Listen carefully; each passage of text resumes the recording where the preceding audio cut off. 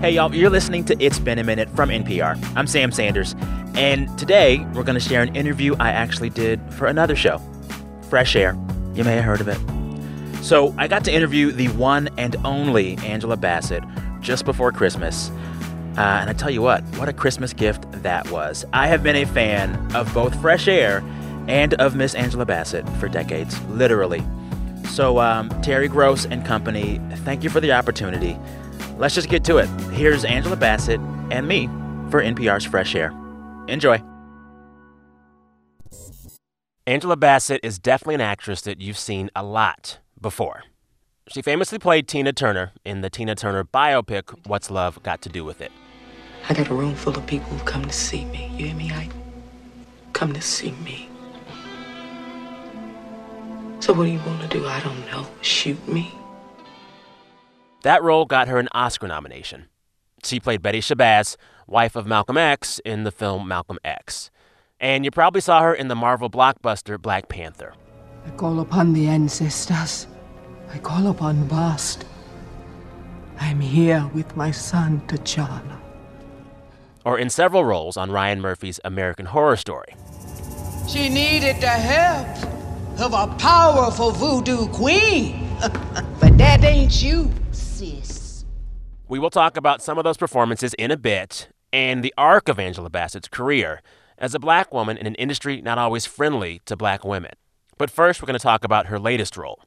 It's a role in which you don't actually see Angela Bassett at all. She plays a world-renowned jazz saxophonist, Dorothea Williams, in Soul, Disney and Pixar's latest animated film. So this movie, it's all about a character named Joe Gardner, this middle school band teacher who really wants to be a professional jazz piano player. One day, an old student of Joe's, who is a drummer for Dorothea Williams' band, he calls Joe and he says, "Hey, we need some help. Dorothea's piano player is sick. Can you fill in?" This could be Joe Gardner's big break, and the movie is all about whether or not Joe gets that big break. But this is also a Pixar movie, which means that Soul is about bigger things as well, like what makes a person, what happens before and after life on Earth, and what's the purpose of life anyway. This film also occurs in multiple dimensions. All right, here's a scene from the movie. Amir Questlove Thompson plays the drummer. He is introducing Joe, who was played by Jamie Foxx, and you'll hear Dorothea as well, voiced by Angela Bassett.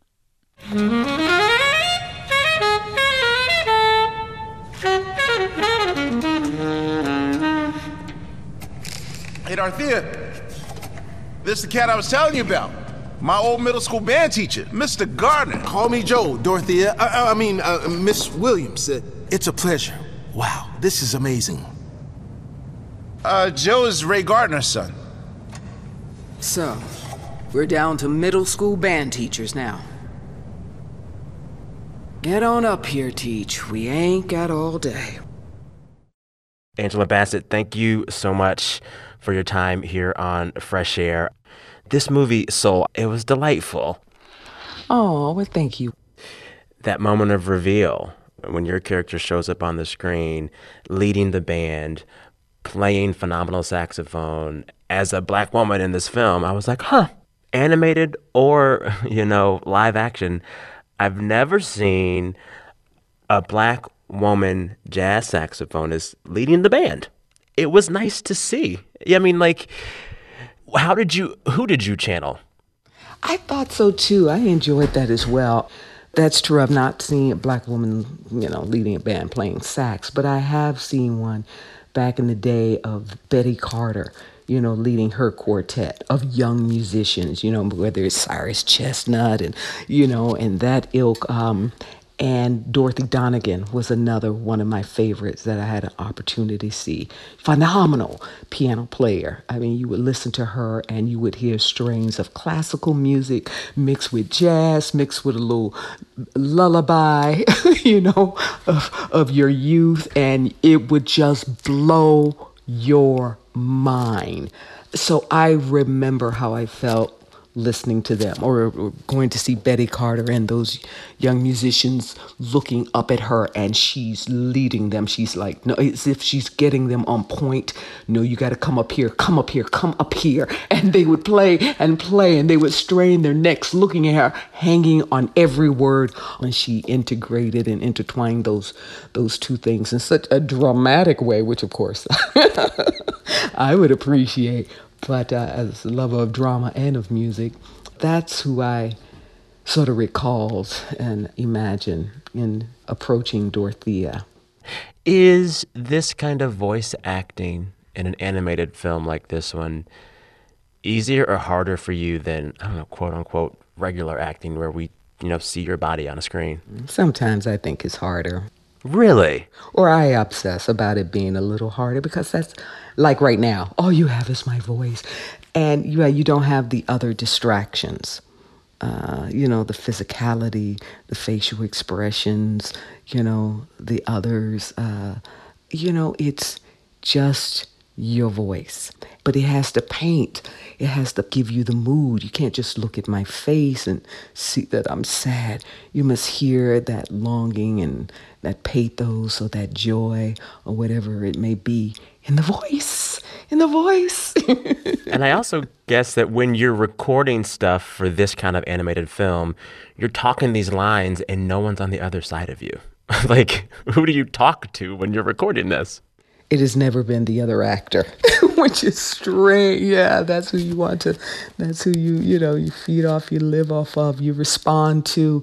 They give you something different, and it elicits something else, It's never, hopefully it's never the same. Hopefully you're responding honestly to what they're giving you. But it's generally just a reader or the director. And you just hope that they don't turn you loose until they've got what they absolutely came looking for. I was prepping for this interview, watching this film, and then going over all the other work you've done. And I realized as I'm like literally scrolling through Angela Bassett's IMDb, I'm like, at this point, you've done it all.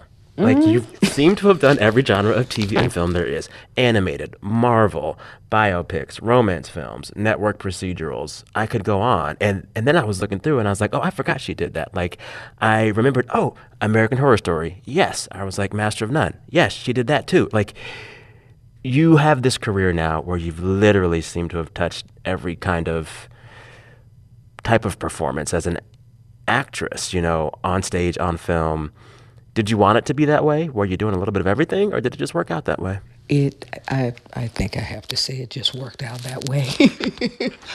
But, there is a desire in me to not be boxed in, to not be underestimated. And yet, perhaps from time to time, early in the career, you're in a career where you are sort of boxed in or shoved into, little safe, recognizable places and stuff. But as times change and, and roles come and go and opportunities, I've been able to say yes to various things that I guess have, freed me from that, from... Freed you from what? Tell me, Hickson. The type is constraints of being only this or only that. Growing up after drama school and coming to New York, it just seemed to be these constraints of these are commercial actors. They only do commercials. These are, musical theater actors, or these are, television and sitcoms and dramas. And these are the movie stars, and that's the rarefied air up there. And no one crosses any of the boundaries. And I was my first love was theater. Classically trained. Yeah, but then you get an opportunity to do television, and then you want to do more, and of course then you want to do film. And it was wonderful to have opportunities with young directors maybe who didn't look at it like that. I'm thinking right now specifically of John Singleton, and Boys in the Hood, where I had come to LA from New York, I'm moving at not much television. They would come and audition you for film. you wouldn't get the role. They go back to California and cast someone who was there. So let me go there. And, from week to week, you get, weekly series or guest spot. And so now you're known for doing guest spots, but you get an opportunity to audition, but never for film. But your friend who started auditioning for film never gets guest spots on television, but always gets film. So now you want what you can't have, what you don't have, but you just want opportunity.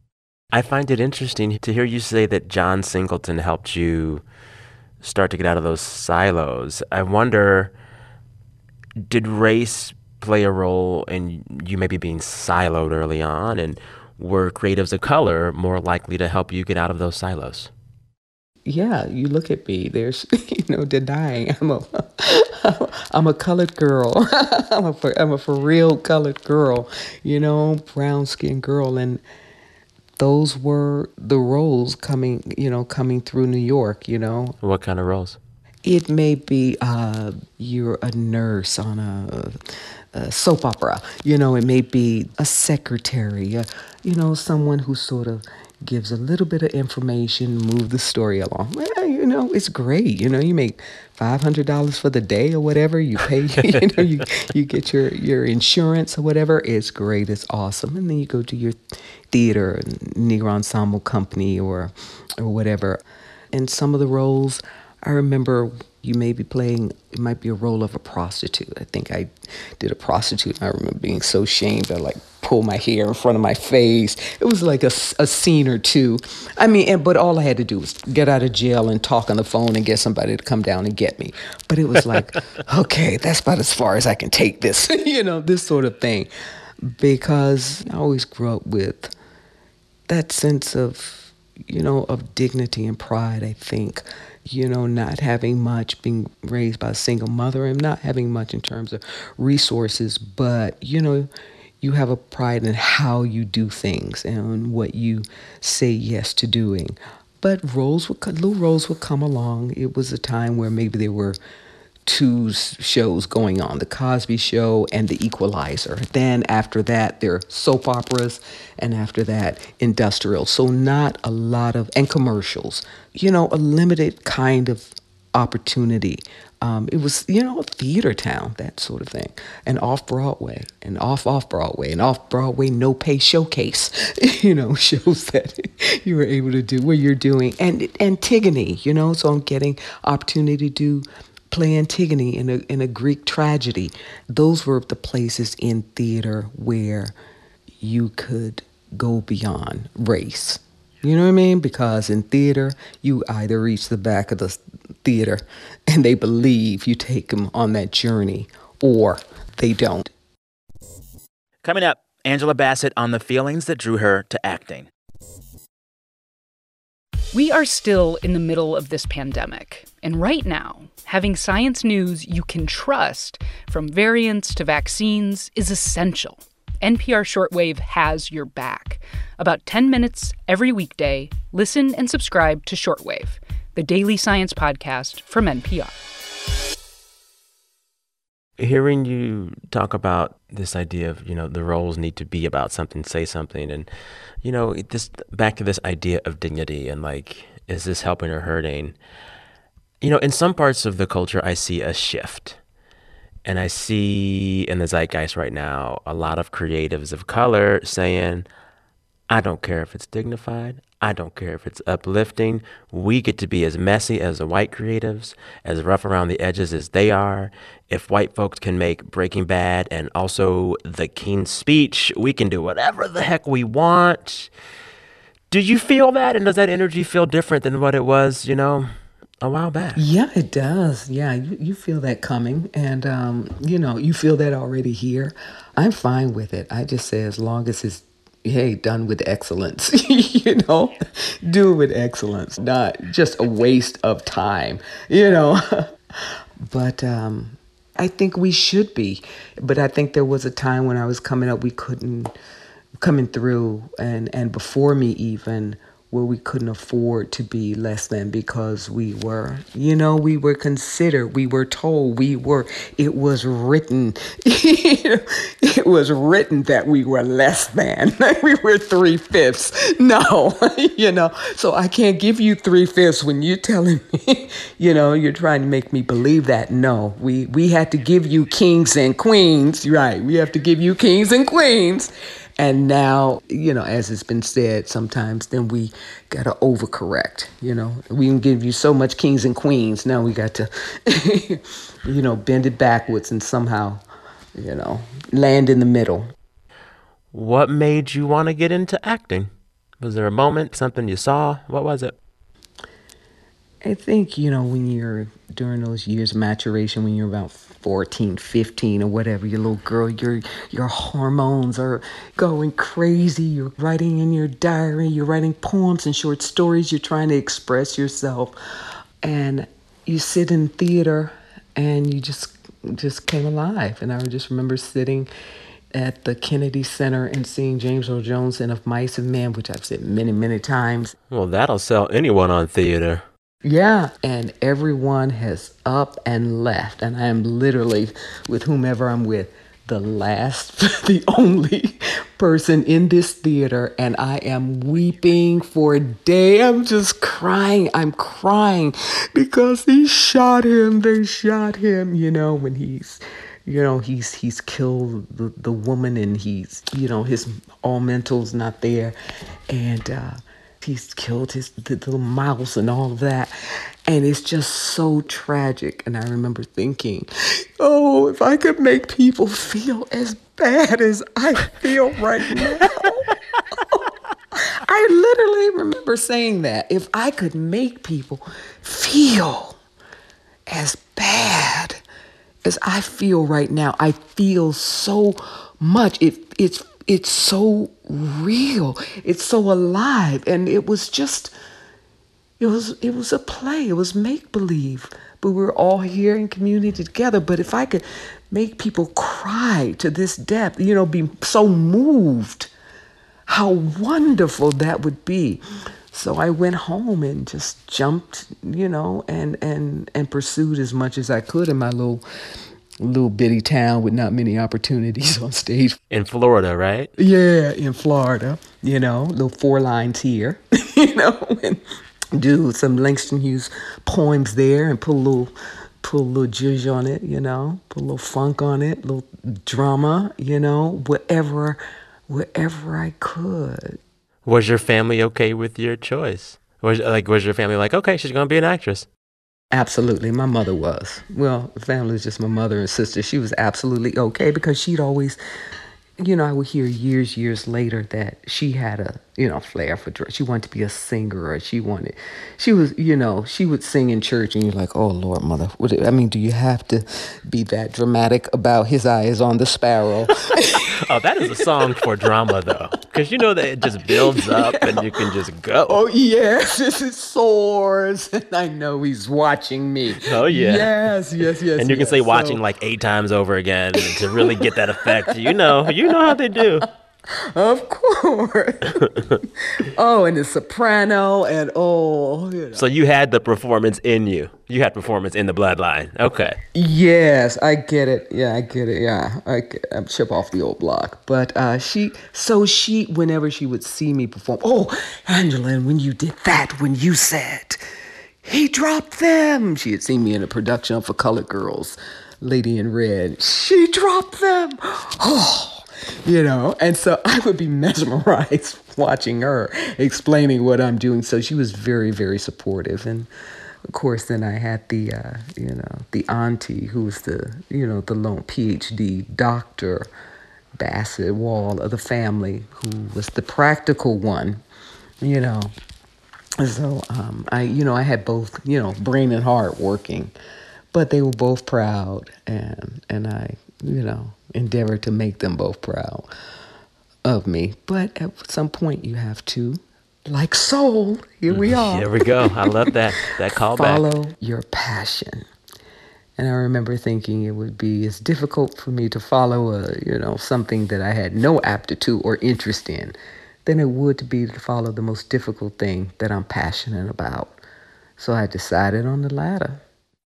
One of the portrayals of yours that made me say recently, oh, that's a different direction for Angela Bassett, who I've been watching and loving for years.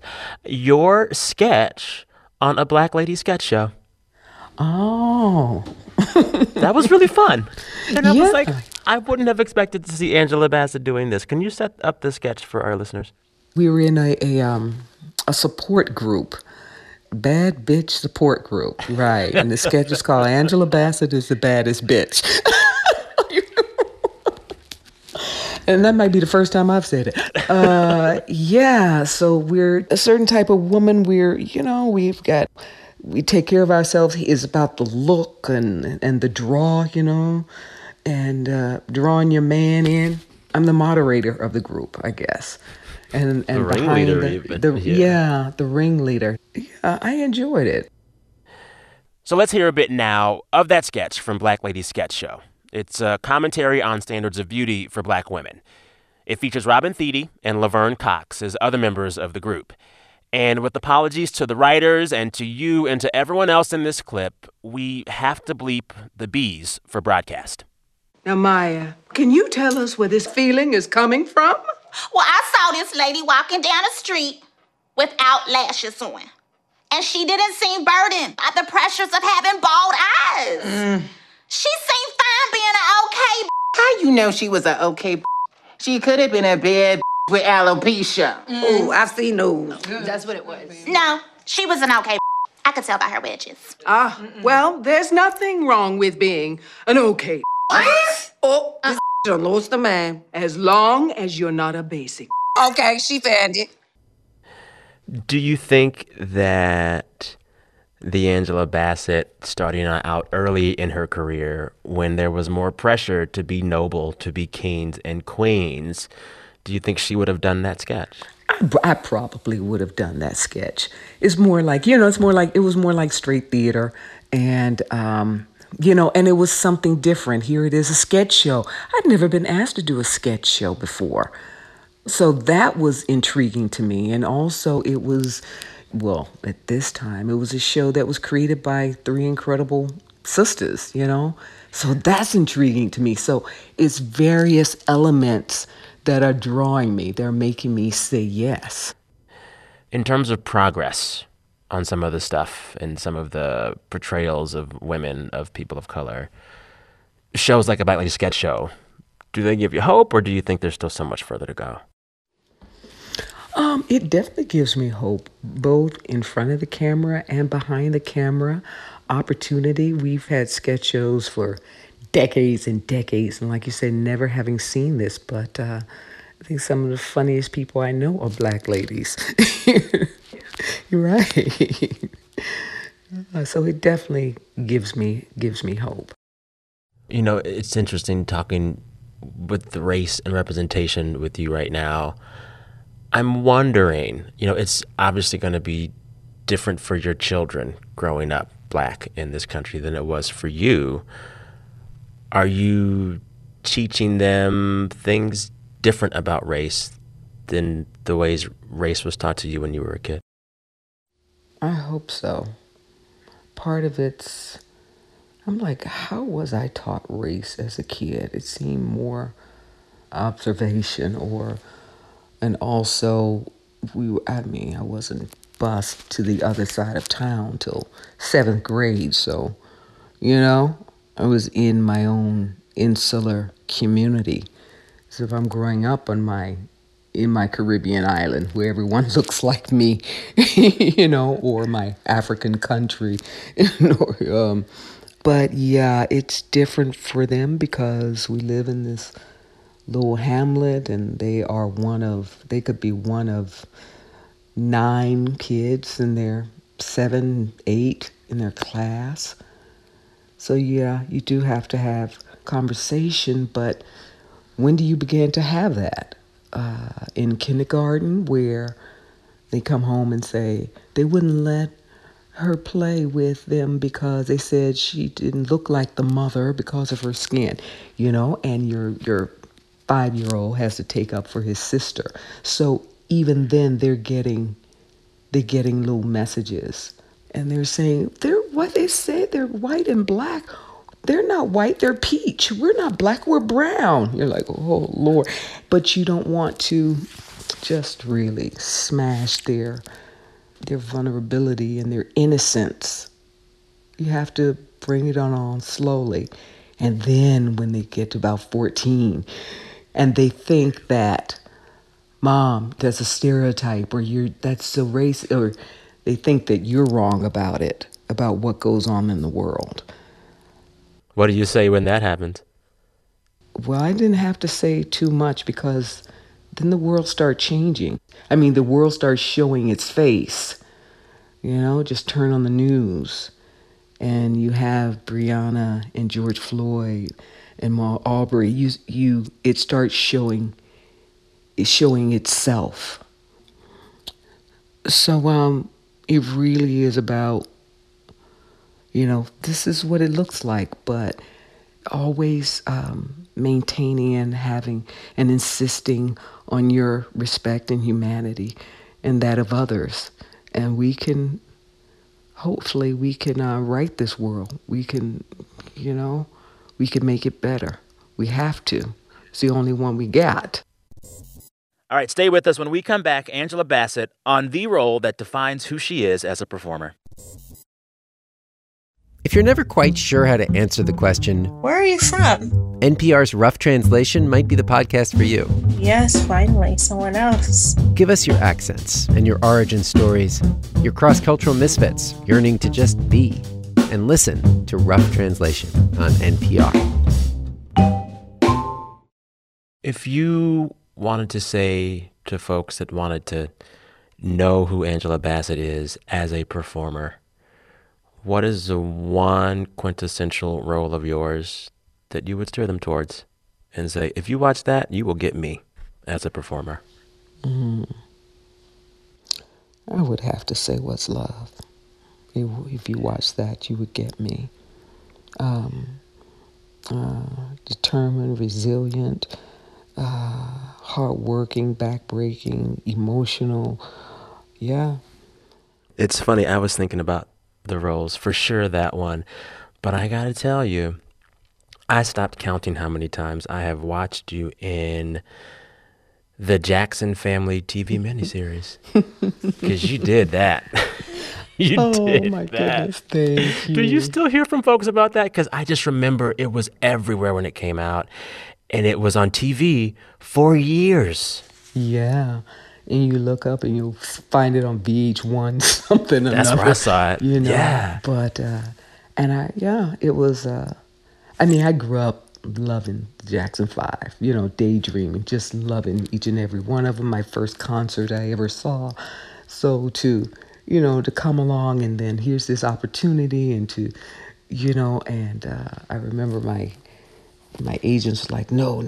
It was like, wait a minute. Yeah, I'd gone on the audition. Why'd they say no? Because there was all this stuff in the tabloids about Michael. So they had sent me on the audition. And of course, I got a call back and another. And then they tried to dissuade me from wanting to do the role.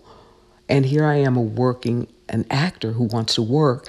And these were my childhood daydreams and idols.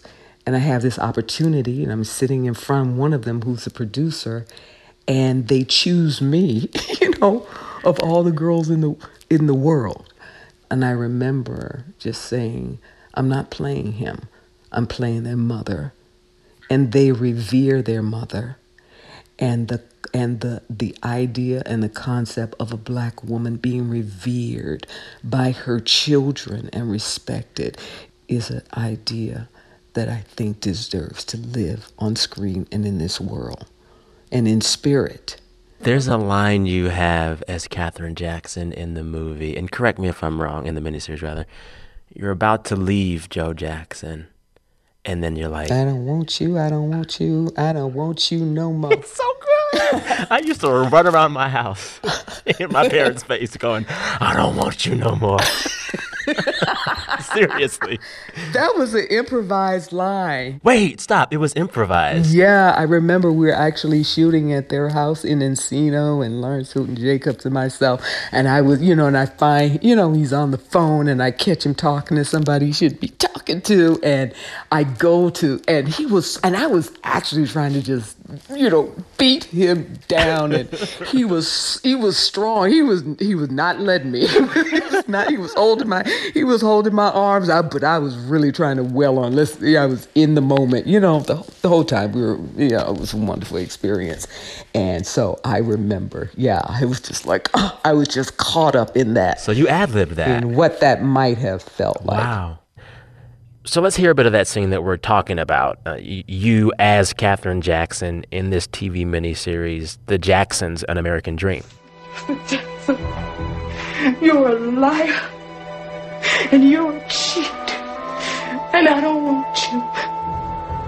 No, I don't want you, I don't want you, I don't want you, I don't want you, I don't want you no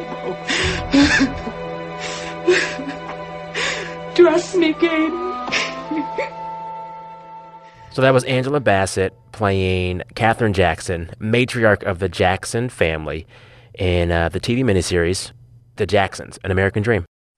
We talked briefly about how there was a time when society saw all of us as three-fifths, and that was still around. And earlier in your career, more so than now, there was this pressure to outperform, overperform, be better than, because you're black, because you're a black woman.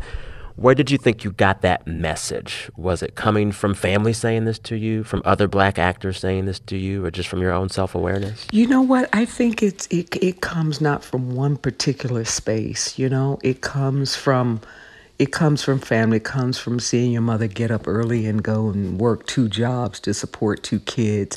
It's seeing your father's sister, work at a university and go every summer and take a couple of courses to work on her master's, to continue to do that until she gets her PhD, and that may take 8 to 10 years, and then rise to become the chairman of the department and the chairman of the school, acting chairman of the school and interim chairman. It comes from going to the theater and seeing Cicely Tyson in Sounder or Diana Ross in Lady Sings the Blues, not noble, rich, grand, stately characters, but grand in their, in what moves them and who they are, and grand in these women's excellence, just singular excellence, And then to come through Yale School of Drama and walk by the plate glass window of an office and see Lloyd Richards sitting there as the head of your drama school, the first black man to direct A Raisin in the Sun, a black play by Lorraine Hansberry on Broadway, and to see working actors, Gregory Hines and, Tap Dance Kid and his brother, and Vanette Carroll's Your Arms Too Short to Box with God, and Alvin Ailey, and on and on. I can hear the excitement. I can hear it in your voice. You can't help but dream, desire to be excellent. You see it all around you. You love seeing it all around you. And you got to be a part of it. Or what's the living for? Thinking of this less than idea, not being that, were there any other, I guess, perhaps, quote unquote, less than roles that you saw other black actors or actresses take that made you feel uneasy? No, because you can't. Everyone's on their own particular journey. And I've always known that what worked for me may not work for everyone. What works for them may not work for me. And between the two, maybe we cover the whole lay of the land. That's just the way that I've seen it, We grow in our own time and place and space, things that I may maybe I wouldn't have played the prostitute then, but I might play it today. I was going to ask you. Okay, that's what I was going to ask you, because I know that you talked about not taking some roles. I might be feeling a certain way about myself now today. It might be more, it's more open. It's more, you might, or you may not have, like, as they've told my husband, no, we don't want to see you that way. Can I get specific then on this idea of roles you wouldn't take or would take? There is one movie that's always spoken of, and it's spoken of not just for the person who took the role, but the fact that you did not take it. I think you know what I'm talking about. Oh, yeah, you're talking about Monsters Ball. And my dear sister, yeah. Who we love. Halle Berry did that work, got that Oscar. You turned it down then. Would the Angela Bassett of today turn it down now? I can't even reflect on that. I choose not to. I choose not to, because that was such a moment right then. But we all make our choices based on who we are in the moment. And it was a choice that I made. I came away and I'm good with my choice, and she came away and she's good with hers. And what's even more important is that we're good with one another. There you go. And isn't the goal of all of this to allow Black women to choose their path and do what's good for them? And if that was good for you and that was good for her, we're good, Listen, you got to be happy with the decisions that you make in this life, and you make those decisions based on all the, on the knowledge and awareness that you have at the time. And when you have more awareness, maybe you make different choices, but you got to live in that moment, and you got to be happy in that moment, whichever way the mop flops. It has been an honor to talk with you about this and to watch your work in Soul, a film that I think a lot of folks are going to be enjoying very soon. Thank you so much. Thank you. Appreciate speaking with you. It's been a delight. Thanks for having me. Thanks again to Angela Bassett. Her film Soul is streaming right now on Disney+. Grab your Kleenex. Also, thanks to Terry Gross and her whole team at Fresh Air for originally producing this interview and letting me sit in that chair for a little bit. I appreciate it. Listeners, we are back on Friday. As always, stay safe. Be good to yourselves. I'm Sam Sanders. We'll talk soon.